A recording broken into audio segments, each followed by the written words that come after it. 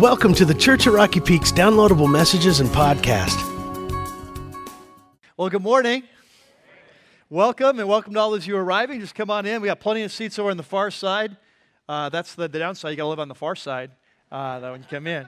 Well, they're coming in. I've got a couple quick announcements. You know, here at Rocky Peak, we have a vision. It's to unleash a movement of what we call passionate Christ followers. So we're very intentional about the way we go about that. There's certain key components, what we call our growth path. And if you look inside your program, I'd like to call your attention, kind of take out the inserts.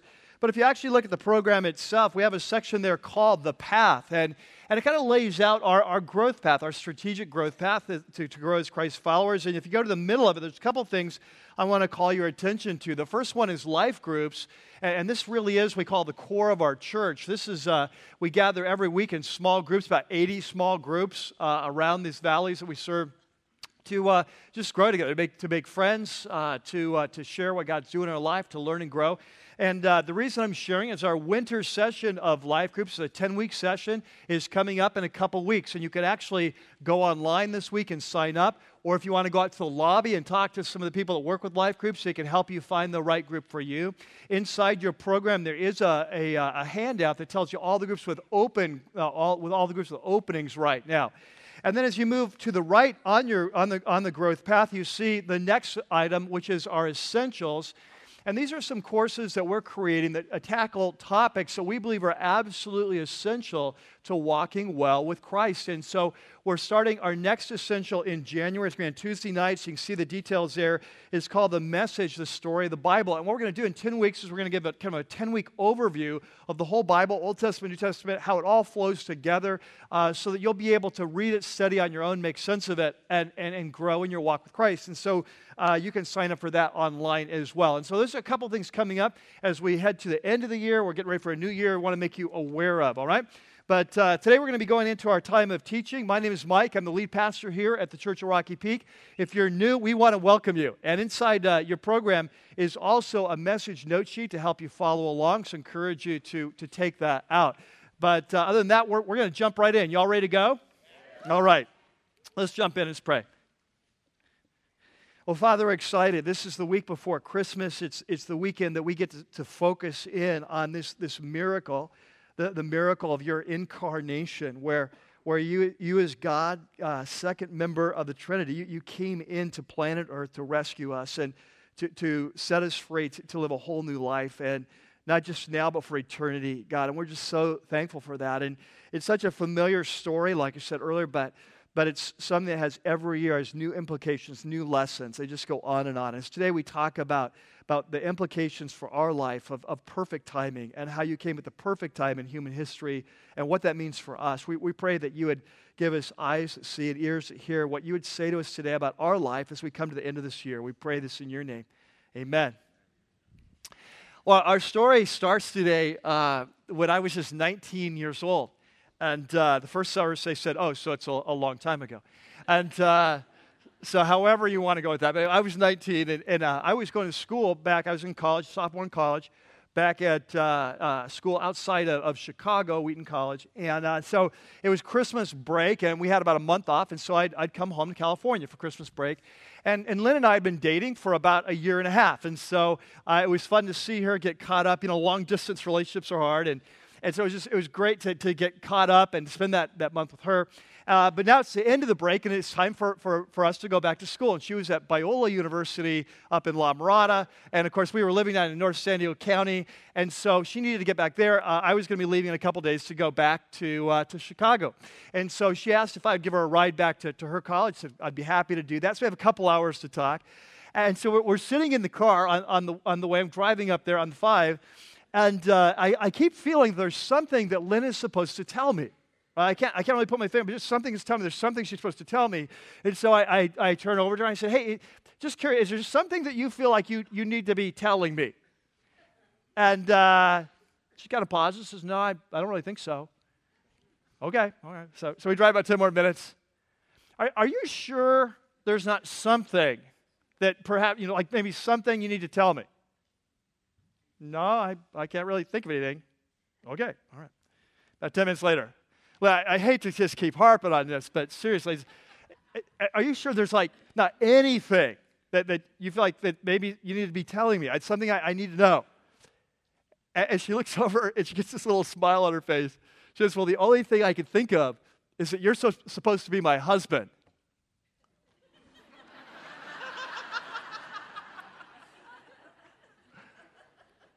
I've always said that I never really proposed to Lynn. She just kind of told me how it was going to be. And that's how our relationship has been ever since. Just kind of.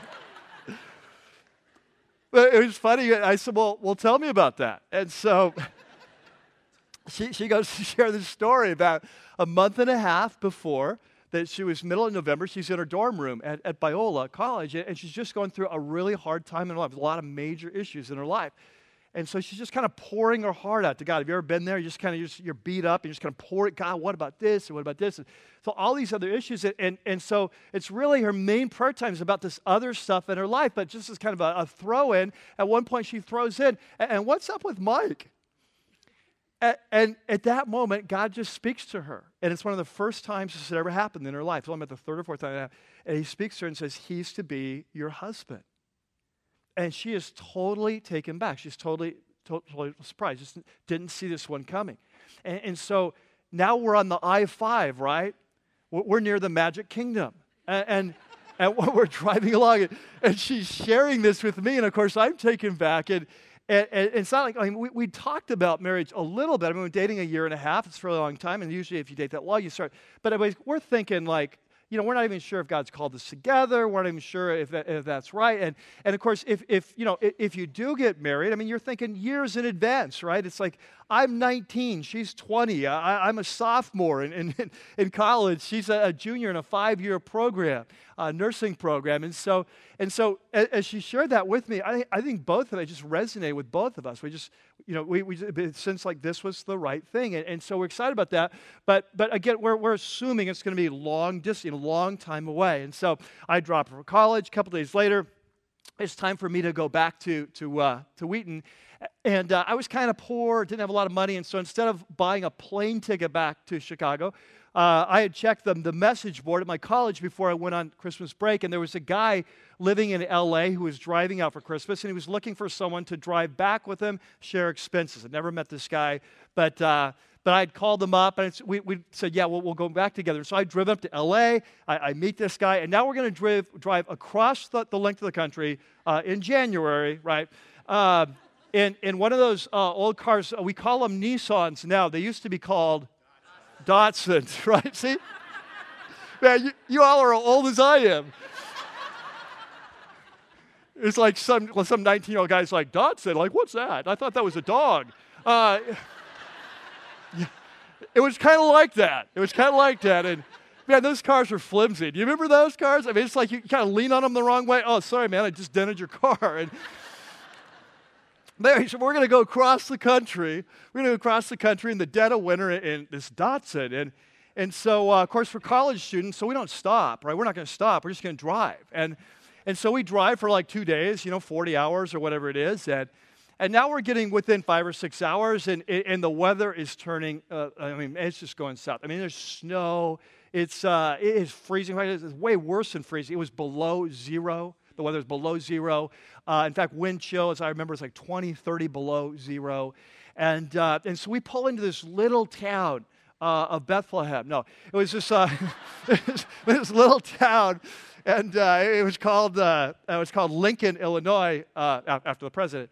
And like 10,000 people, and it's like 6, 7 o'clock at night, and it's freezing out, and we're tired because we say, hey, why don't we just get a hotel here, cheap hotel? We'll spend the night here. Weather probably be better tomorrow. We'll drive in 5, 6 hours to Chicago. We'll arrive there on Sunday, perfect, because our new quarter starts Monday. We can go to classes on Monday, perfect. So we decided to do it. So we get out, we bundle up, we get our stuff inside the hotel. And about 8 o'clock at night, 9 o'clock, I remember I need something from the car. And so I asked him if I could have, get the keys for this flimsy little car.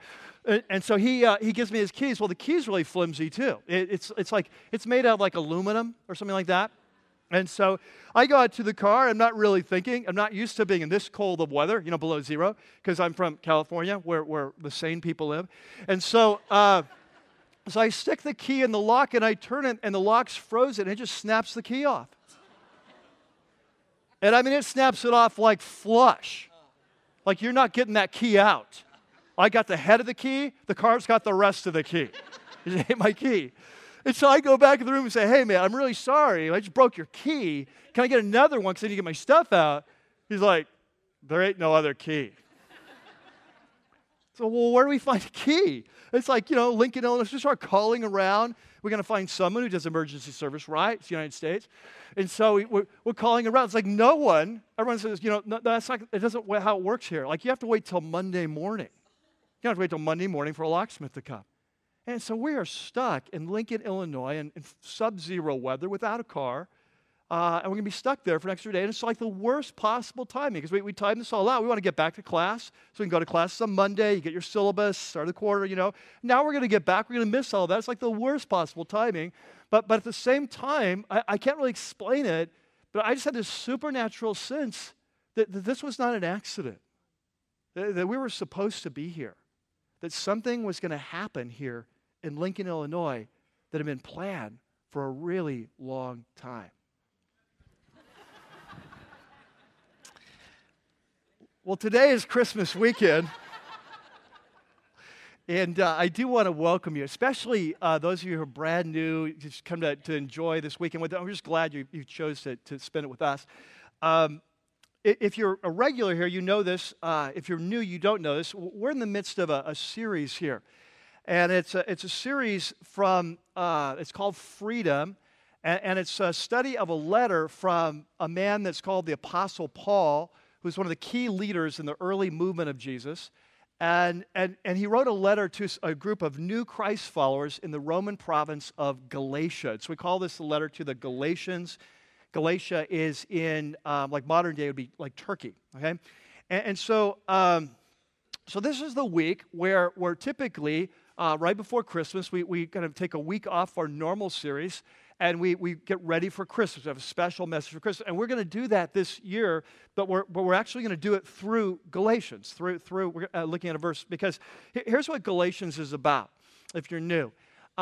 Galatians is about freedom. It's written to Christ followers to help them understand why Jesus came to planet Earth at Christmas. Why did Christ come?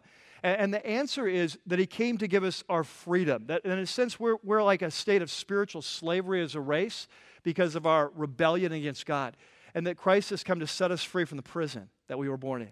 He's come to set us free, that we could be everything we were created to be. He's set us free from the penalty of judgment. That's why we're in prison, but for rebelling against the King, that we could be truly forgiven, move on to the future, live the lives that God intended us to live. Not only this life, but the next life. And right in the middle of this letter about freedom, there's this great passage about Christmas, about why Jesus came, about why he was born. And I would like you to turn there. On your note sheet, you have a section that's called The First Christmas. And there in your note sheet, we're going to be looking at Galatians chapter 4. If you've got your Bibles, that's great. If you don't have your Bibles, maybe you're visiting or whatever, there on your note sheet, I put this passage we're going to be looking at so you could follow along. It's Galatians 4:4, and we're going to read through verse 7. This is a fascinating statement Paul makes, and he's kind of laying out here in Galatians 4 the whole message of Christmas, why Jesus came, how we were slaves, how he came to rescue us and turn us into sons and daughters. And so in verse 4, he says, but when the time had fully come, and we'll come back to that later, but what he's saying is at the perfect point in human history, God sent his son. And so we call that Christmas, right? He sent his son. And he was born of a woman. Now who was that woman? That was really weak. Like, I thought, I'm going to start easy. Right? Who was the woman? And it's like, Mary. I have confidence in you. Come on. So he was born to this woman. Who was the woman? Mary. Thank you. Very good. Okay. And born under the law. So he was born into the Jewish race, under the Jewish law, just like prophesied in the Old Testament, the Messiah would come through the Jewish race. And here's why he was born. This is why he came to Bethlehem, to redeem or rescue those under the law so that we might receive the full rights of sons. And so as a race, we were in jail spiritually. In a race, we'd rebelled against the king. We'd been thrown in jail. We were spiritual slaves. Jesus came to rescue us and to set us free, to turn us into sons and daughters of the King. And he says, so God sent, verse 6, because you're sons, God sent the Spirit of His Son, talking about the Holy Spirit, into our hearts. So once we make the decision to follow Christ, the Holy Spirit comes, God comes to live in us. He's born in our life, right? Like Christmas happens in our hearts. And He begins to lead us. So one of the things He does, He says, the Spirit who calls out Abba, or Father. And remember we studied this word Abba is the Aramaic word. Jesus would have spoken Aramaic. The Aramaic word for father. And it's a very tender word. It's a word like our papa. Okay, so you can even hear it. Sounds like Abba, Papa. And so it's a very tender word. And so when the Holy Spirit comes in our life, we give our life to Christ, it creates this new relationship with God. And we're intuitively aware of this, that God is no longer just judge. He's no longer king. He's Papa. And we've come in this new relationship. And verse 7, so you are no longer a slave now, but you're a son. And since you're a son, God has made you also an heir. And so as the sons and daughters of the King, we are set to inherit all that He is, all that He owns.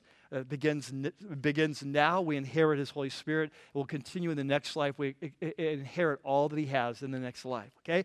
And so in this one short passage, Paul kind of summarizes the message of the New Testament, the message of Christmas. Why did Jesus come? Because we were in spiritual slavery. He came to rescue us. He came to set us free. He came to give us His Spirit. He came to change our relationship, become sons and daughters of the King, enter into a new relationship with God, not just now, but forever, for eternity. And so in a sense, you've got the message of Christmas here in a nutshell.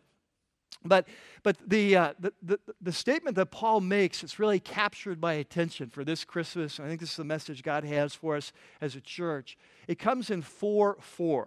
And I want to go back here. I want you to see what he says again. Chapter 4, verse 4. He says, but when the time had fully come. Okay? So what he's saying is at the perfect time in human history. That the timing of Christmas was not random. The timing, as you look at the scope of human history, when God sent us, and the timing, literally in the Greek it says, at the fullness of times. So it's almost like a cup. If time, like you pour time into a cup. Like time in a bottle. Jim Croce. Okay, time in a bottle. You're going to pour it up, and when the times get full, when it reaches the line, at the fullness of times, the Father turns to the Son and says, it's time. It's time. Now, it's interesting because I don't know if you've ever thought about this. My guess is most of us haven't. Probably most of us are fairly familiar with the story of Christmas. We're probably even familiar with a lot of the ancient prophecies about that one day a rescuer, a deliverer would come, and He would come from the nation of Israel, right? And that He would come not just from the nation of Israel, but the prophets predicted He would come from the tribe of Judah, right? Be the Lion of the tribe of Judah. And that He would not only come from the tribe of Judah, He would come from the line of King David, right? And He would not just come of that line, that He would be born at a specific place, and that place would be Bethlehem, right? But we've never really stopped to think about the timing of this event. That it wasn't just the person and the place, but it was a specific time in human. It was the perfect time to unleash God's movement to rescue the world. And this is what Paul is saying, is that at the fullness of times, at the perfect time in human history. In fact, there in your note sheet, the Apostle Peter says something similar. In 1 Peter chapter 1 and verse 20, Peter writes, He was chosen, talking about Jesus, He was chosen when? When was He chosen? Yeah, before the creation of the world. So I want you to catch this, that Christmas was planned before the creation of the world. A specific time, a specific place. Christmas was chosen before the time began. But then Peter goes on and he says, but He was revealed. He came to earth in these last times for your sake. And so Christmas was planned before eternity, but it happened at the perfect time when it was ready to release God's movement. Now, this is really interesting to me because here's what's kind of captured my heart in preparing for this message, is that we can stand back, and this is just kind of, really made me think. Have you ever thought about this? It's like Christmas. Why didn't it come 500 years earlier? Why didn't it come 1,500 years later? Like, what was it about that time in the scope of human history? What was it about that time? And I don't know if you ever really thought about it. Like what was so special about that time? But that's what Paul is saying, is that this was the perfect time in human history to unleash the movement of Jesus. It was carefully chosen. And yet, here's what's captured my heart, that if you were there, in fact, for those people who were there, who were the key players in this story, it seemed like anything but the perfect time. Okay? So stop and think with me. Mary, the angel shows up. Hey, good news. You're going to have a baby. Does it strike her as the perfect time? Normally, people get married, around here. Right? And how did Joseph respond? Wow, perfect timing. Right? He's like, Mary, texting her, I got to go. I'm not feeling so good about this, right? That's how people break up today, right? It's like, you text her. That's crazy to me. Anyway, okay, so now that they finally get, okay, this is God's time. We don't get it, but okay, let's go with this. And so now she's going along. And for the last 9 months, she's been explaining to people how this happened, right? I'm sure it's going over big, yeah, this angel came and, and so it's been a tough 9 months. And so one day she goes out to her mailbox and she looks in and there's a memo. And the memo is from the Roman emperor. And he says, I know you're in your 3rd trimester, but I think this would be a great time for a census. So I'd like you to travel by foot, 70, 80 miles, whatever. We're going to go down to the home of your forefathers, your ancestors. And so, any of you women, does that sound like a great idea? Like your 3rd trimester to go on a backpacking trip of 60, 70 miles. You women, can you help me out here? Does that sound like perfect timing? Anyone's like, oh, God, I can see what you're doing. This is awesome, right? I'd be like, God, couldn't you hold him off just another couple months, right? And so now they're traveling down there, and I don't know what their conversation was. Maybe they're up to speed at this point. Maybe they figured it out. Hey, this baby has to be born in Bethlehem, and that's how God's getting. Maybe they figured it out. But I think it's very likely that they're like this. This is such a bummer. We wanted to be with our family when we deliver. We had the birthing room already, and we've gone through Lamaze, and we want like our family, we want our friends. We don't want to be born in Bethlehem. And we're probably praying every night, God, could you please make this baby not come out yet? Because we want to get back to Nazareth so we can be there with family and friends, right? And so how does that work out for them? Yeah, they get there, and it's like the worst of times. The town is overflowing. There's no room in the inn. And so they have their baby in a barn or maybe a cave. But the animals are there. That's what they remember. You see them in the pictures. It's like, who's that? We call him Sammy. He was the cow. It was awesome. Does any of this strike you as perfect timing? Right? I don't think it struck them as perfect timing. And then it gets worse. So now the baby's born. They've got through that. And so it's 3 months later, 6 months later, a year. We don't really know exactly how long. But King Herod gets word that this new king has been born. Now, for those of you who were here at last Christmas, we talked about King Herod. I don't expect you to remember this, but King Herod, we know from secular sources, was certifiably paranoid. In fact, we know from secular history that he killed several members of his family to protect his throne. So he gets the news that there's this new king in town, this baby, and he, of course, is going to kill the king. And so now Joseph and Mary, they have to leave wherever they are, and they have to flee for their lives, cross international borders, go to Egypt, and live as refugees for the next couple of years. Now, is any of this ringing even vaguely familiar, like perfect timing? Anything about this? I think if I'm Mary and Joseph, I'm just like hanging on for the ride. Like, I don't get this. I don't get this plan. But, it's obviously God's in. Okay, we'll trust him. And yet, and so you got over here, on the one hand, you have Mary and Joseph, like this is the worst of timings. And you've got the Apostle Paul saying, this was the perfect time in human history. Here's the interesting thing. As you study this, you find out that Paul was right. That it was the perfect time in human history to unleash a movement. And many scholars have noted this. Like many scholars, if you study commentaries, or many scholars will point this out when you go to Galatians 4:4 and talk about the fullness of times. And we often don't think about this. We just think about Christmas, we think about the nativity scene, we think just shepherds, whatever. We don't think about the scope of human history. But many scholars have pointed out it was a perfect time to launch a movement. Let me give some examples. Like politically, Rome was in charge, right? And so Rome could be brutal, but Rome had established in the ancient world an empire that had brought the Pax Romana. Remember what that stands for? History class? No, you don't? You don't remember? So I can make up whatever I want, right? Okay, it means the Roman peace, the Pax Romana. They had brought peace to the ancient world. That was often through brutal means. But it was like the first time in world history that large of area was safe to travel because of this peace. And on top of that, if you've ever studied Rome, they were technological wizards, especially in the areas of building.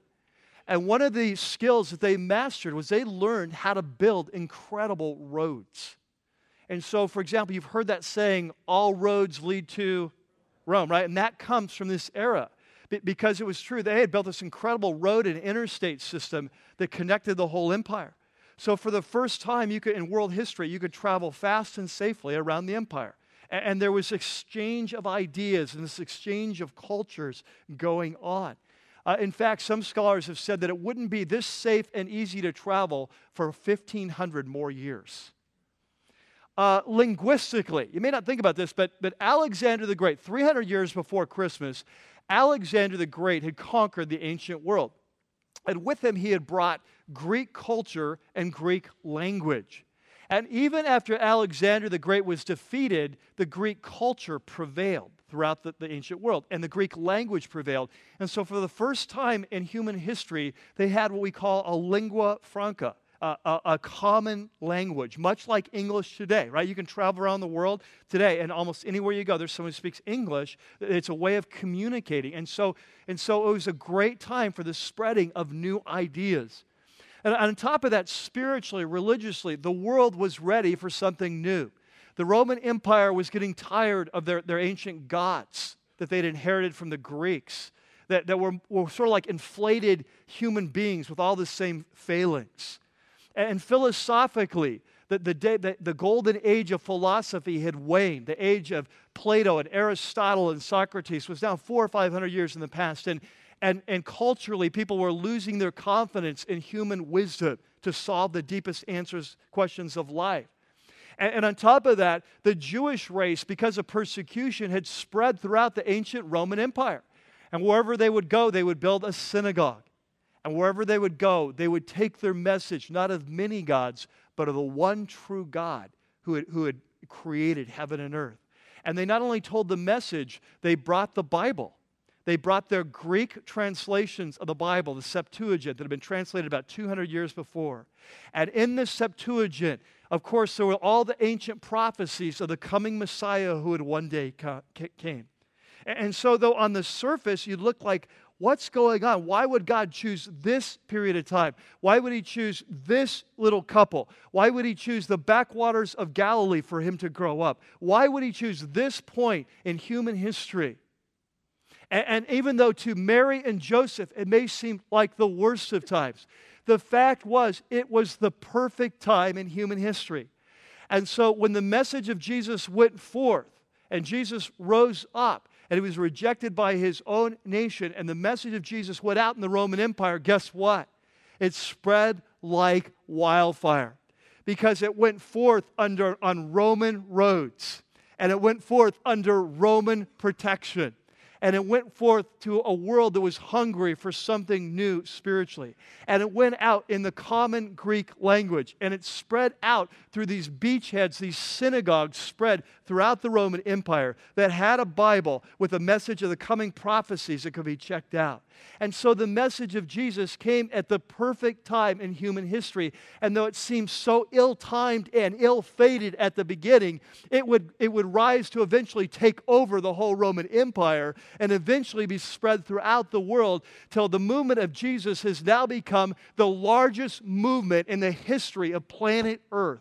And it is still spreading today. It is spreading at record pace, not so much here in our country, but in record pace around the world in places like Korea and South Africa and parts of Africa and South America. And the movement of Jesus has become the largest movement in the history of the planet. And it all started because it was the perfect time and the perfect place in human history.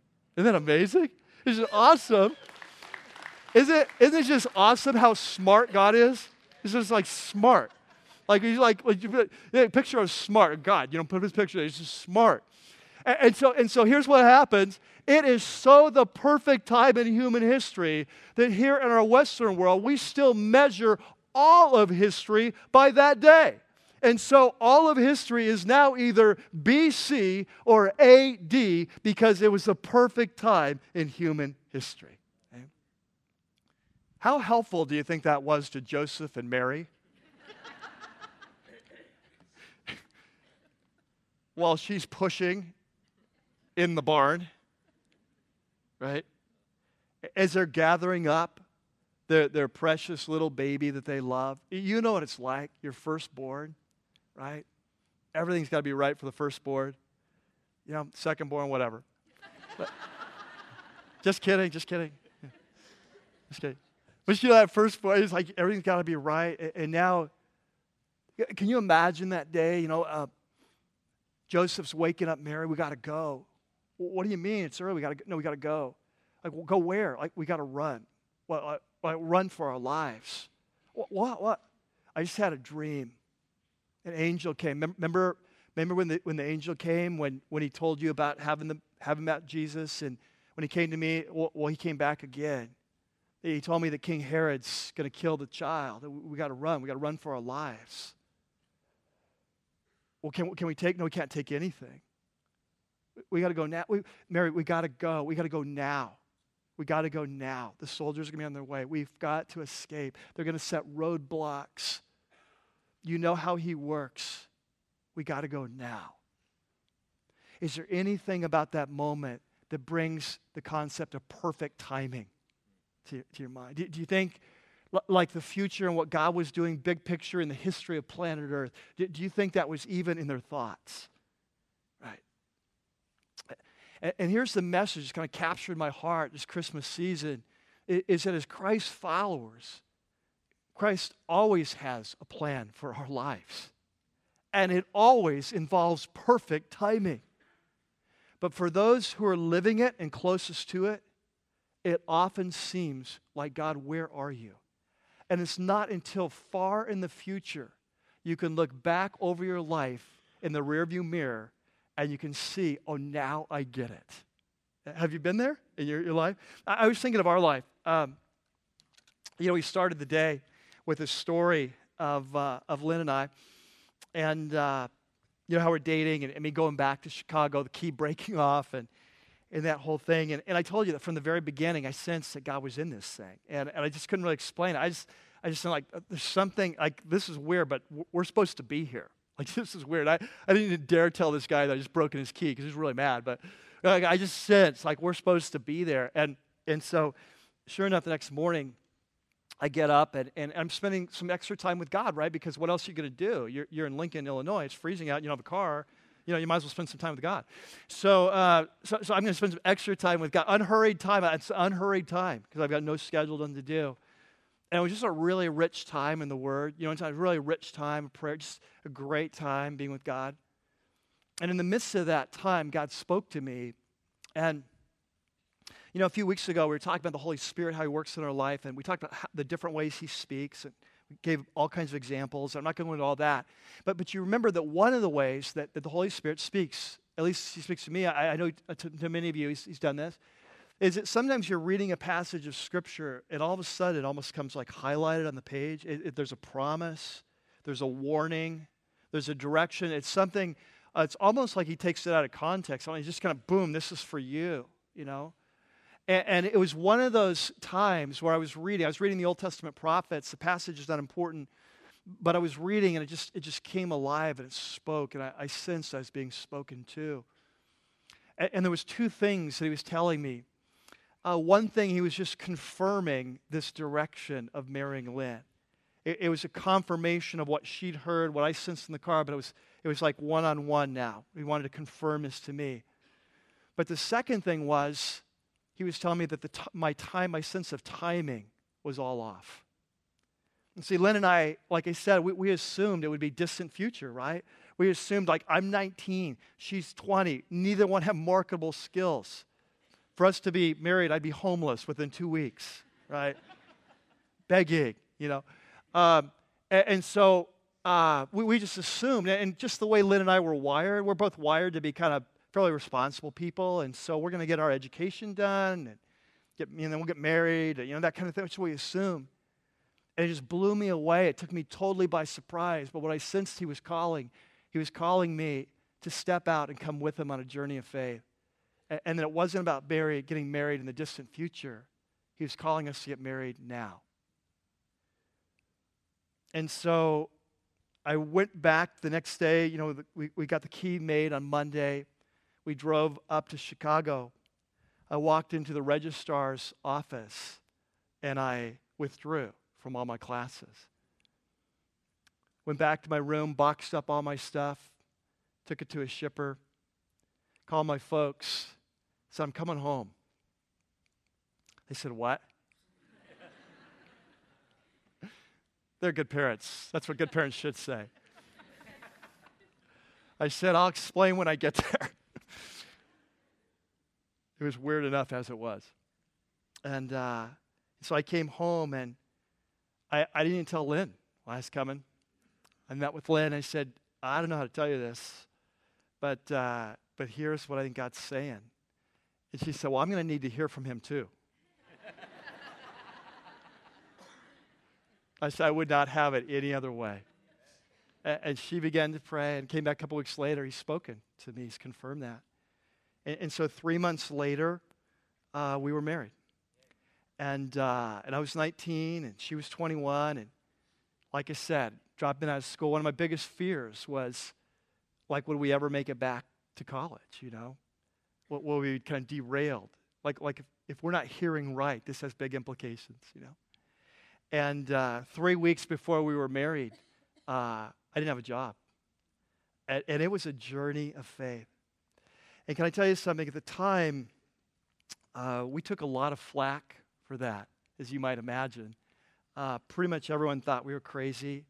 God doesn't speak to people today, especially if they're 19, right? And I totally get that. I mean, it's just like, and see, the problem everyone had was not with Lynn and I getting married. They thought we were make a great couple. The problem was the timing. The timing was all off. And of course, that was our issue too, right? That was our step of faith. Like why now? Like what do you do? It didn't make any sense, It wasn't that we weren't in love. We were very much in love. It wasn't that we didn't want to get married. It wasn't that. It's just like, this doesn't seem wise. It doesn't seem like, it doesn't make sense. And God was so faithful in our lives. And those next few years were just, I can't tell you what shaping years those were in our lives. Those were years of kind of radical following Jesus. You know what I'm saying? It's like, Jesus, you've captured our hearts. We're passionate about you. We don't care what anyone thinks. We just want to know you. We want to love you, want to please you, and we'll follow you anywhere, and we'll do anything. But we need you to provide if you're going to call. And so those years, he provided supernaturally time and time again. And it was just so beautiful to watch him provide. And so Lynn never had to drop out of school. She just continued school, and she finished right on time. And then she was a nurse now, and so we went back to Chicago, and I went through school at Lightspeed and got my degree. We came back to Southern California, still not understanding the timing, like what was that about? But it was during those years that God shaped our hearts. A couple of young kids, learning how to follow Christ in radical ways. And he shaped our hearts. And so we came back then to Southern California where we were from. And sure enough, there was a job that opened up at a Christian high school for me to teach Bible, which was just a great position for me at the time. And she got a job, and we were invited to this new little church. It's just been going for 3 years. It was an evangelical free church, and just been going for 3 years. We're meeting in a cafeteria, 150 people, very small. But they just got a brand new pastor. This is just a one pastor type thing. Just got a brand new pastor. He'd just come the week before we were invited. And he was destined to become one of my best friends. And he wouldn't have been there 2 years before. And that church wouldn't have been there 2 years before. And so we became friends and began sharing our lives together. And he said it'd be fun to work together someday. And so 4 years into that friendship, the church has now grown to 200 people. And so I came on staff. It's the second pastor on staff. And then over the next 20 years, you watch God work and unfold his plan.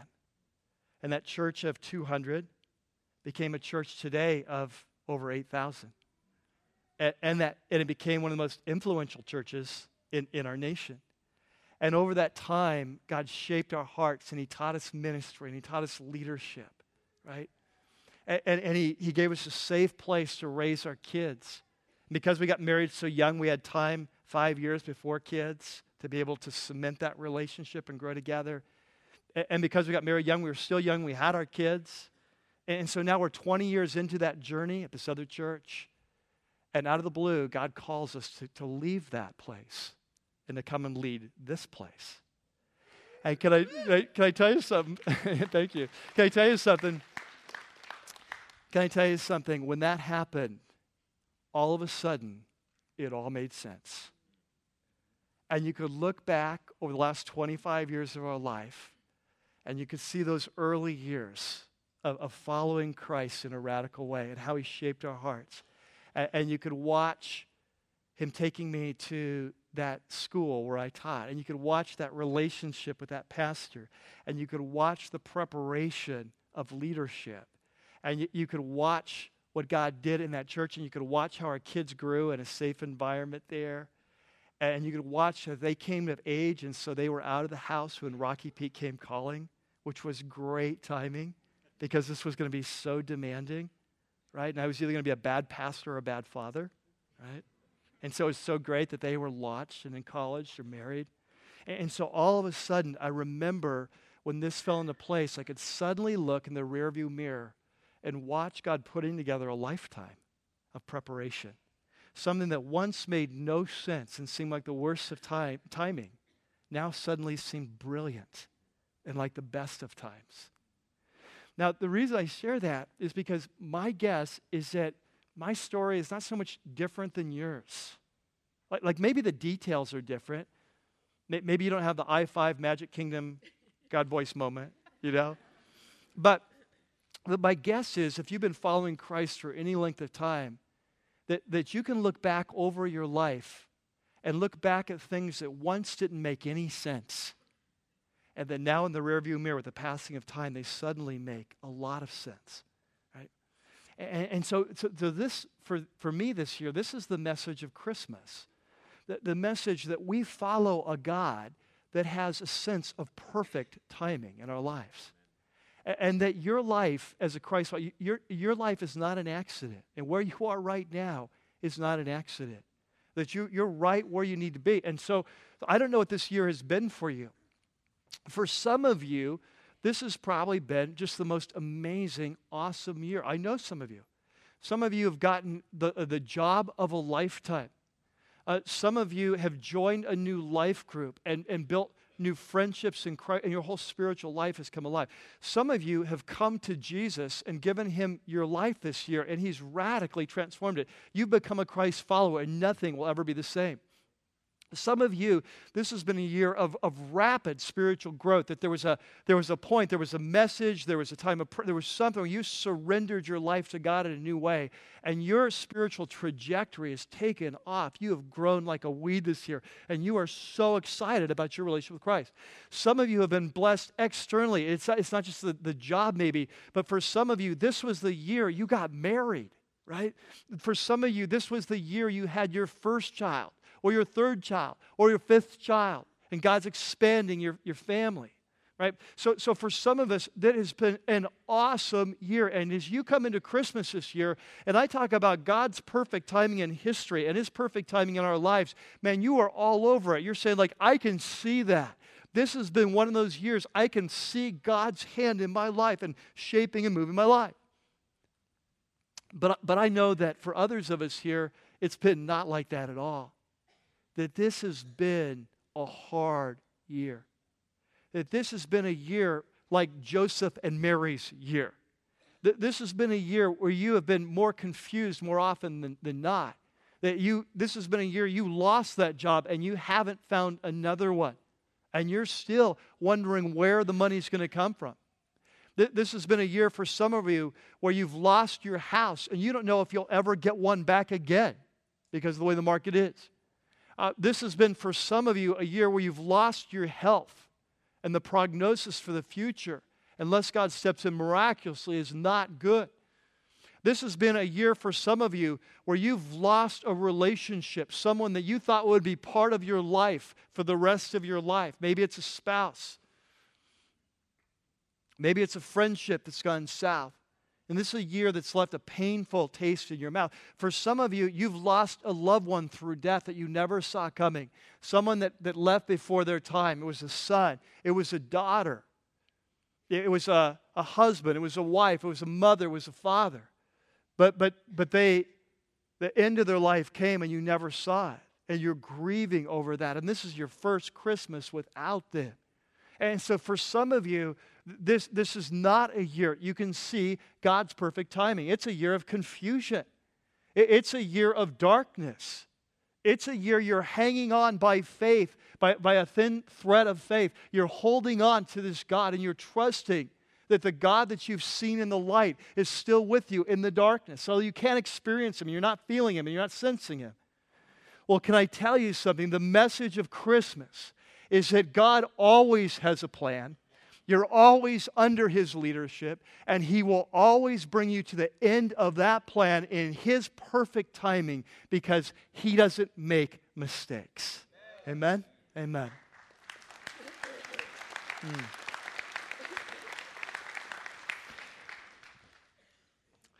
This year, one of the privileges of my life is getting to share so many of your stories. You get to be on a fast learning curve when you're in this because normally you have your own lives, your own friends, you learn off of them, right? But when you have the privilege of being in a role like this, you get to see so much. And there's a family here in our church that I've got to see them go through an incredible journey the last 3 years. It was a journey where they thought God was calling them a certain way to start a business, and then the real estate market fell out, the credit market fell out, and it sent them kind of reeling financially. And it sent them reeling at times spiritually and emotionally. It was hard 3 years. And yet, at the end of that 3 years, God has just used it to shape them remarkably. And this has been recently the year where they've got to see the end of the story. It was a time where it seemed like the worst of times, and yet they've lived long enough now to see God's perfect timing. And I want to share just a little bit of their story with you now.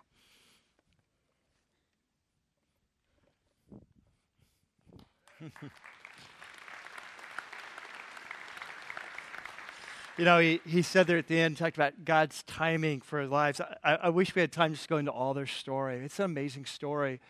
I know a lot of you have lived that. You've been there. You've been in that pressure of how is this going to work, how we're going to pay the bills.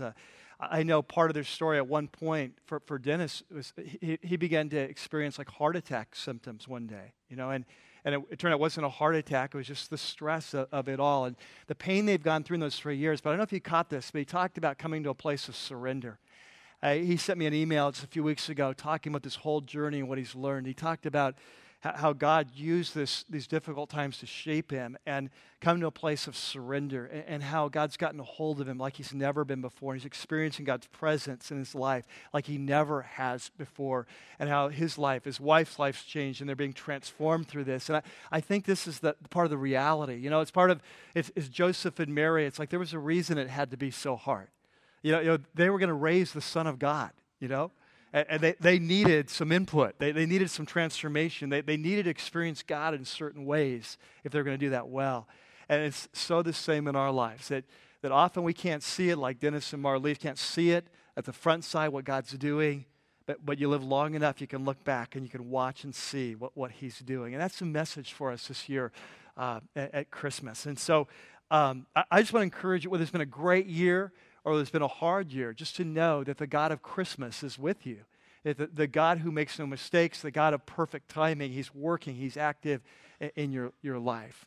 And you know, if you're here today and you're not a Christ follower yet, for whatever reason, you've never given your life to Christ, what a perfect time here at Christmas for you to give your life to Christ, to step over the line, to move from being that spiritual slave, kind of far from God, to having your sins forgiven and to become a son and daughter of the King, to receive his Spirit in a whole new life, not just for now, but the next life. And so we're going to pray about that. Would you join me in prayer as we just commit this Christmas week to him? Father, we're just so thankful for what you're doing in our church and the way you're working in all of our lives and the way that you have a plan. And sometimes we get to see that right off the bat. Other times, like Mary and Joseph, it's not all that clear. And yet in time, we get to look back and see that what you're doing and how you're unleashing your work in our life. And so, God, we thank you for that. And we pray at this Christmas season that you'd write that lesson on our heart, that at those times we're wondering what's happening, that we go back to Bethlehem and remember this perfect timing that you showed historically in their lives as a kind of a lesson for us of how you work in ours. And while our heads are bowed and our eyes are closed, I want to talk to those of you who've never given your life to Christ. And you may have heard of Christ before, you may have heard about the story of Christmas before, but you've never really understood, or you've never really been at a place you're ready to follow him. You've never really understood this message that Christmas is about Christ coming to be born of a woman to rescue you from your past, rescue you from your dark side, to rescue you from the judgment that's over your head because of your rebellion against the Creator. And that he's come to set you free and to give you a new life. And if today that's making sense for the first time, and you want to know this God, and you want to move from being a slave to a son or a daughter, I want to give you a chance just to ask for that to happen now, to ask God to happen. And so I'm going to pray a very simple prayer. And if this expresses a desire of your heart, I just encourage you to pray along with me, just under your breath or in your mind, your heart. God will hear you, and ask Christ to come into your life and to become your rescuer. And so would you pray with me now? Dear Jesus, I ask you to come into my life. I'm sorry for the rebellion and the ways that I've not followed you in the past. And I ask you to become my leader. I ask you to forgive me for that sin. I ask you to send the Spirit of your Son into my life to change me from a slave to a son or a daughter, and to lead me in how to follow you and to save a spot in the next life for me. Our heads are bowed and our eyes are closed. If you just made that request, if you're serious about that request, if you really mean it, the first step in following Christ in the New Testament is a step of baptism. It's a step by where we say goodbye to our old life, where we rise with Christ to a new life. And so if you're serious about following Christ, I'd like to ask you to do me a favor. That in a few minutes we'll be taking our morning offering, and inside of your program is a little card called the Connect card. If you could fill that out, in the back side, if you just write on there, Mike, I prayed the prayer, or I asked Christ into my life, or I gave my life to Christ, anything like that, I'll know what you mean. And that we will contact you this week. I'll send you a letter this week with some new steps you can take in your new relationship with Christ to grow. We'll also call you, contact you, see if you would like to be baptized in the near future. We'll talk to you about what that means. We'll send you a CD to help you understand what that means. But it's just part of this new journey that you're taking with Christ. And so if you just write that down, that will set all those things into motion. And so, God, we come now as a church at this Christmas season, and we thank you that there was a time when love came down and when the earth stood still.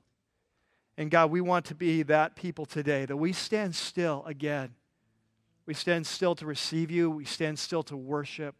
We stand still to thank you for all you are and all you've done in our life. We pray these things in Christ's name. Amen. Well, may the Lord be with you this week. I hope you can be with us on Christmas Eve. I know some of you are going out of town, but if you're here, we would love to have you join us. 4 o'clock, 6 o'clock, we've got a special service planned. We're going to have a great time of celebration together as we celebrate the coming of the King. And until then, may the Lord be with you. May the Christ of Christmas rise in your hearts this week. May that star shine bright. May you follow His leading, the leadership of His Spirit, Christ's Abba, Father within you, that calls and leads because you are sons and daughters of the King now because of Christmas. And may you experience Him in His fullness this week as you celebrate the coming of the King. God bless you. I'll see you Friday night. Well, that's going to do it for this week's message. We hope you've enjoyed it as much as we have putting it together. Please visit us at rockypeak.org, where you can download more messages or have your questions answered.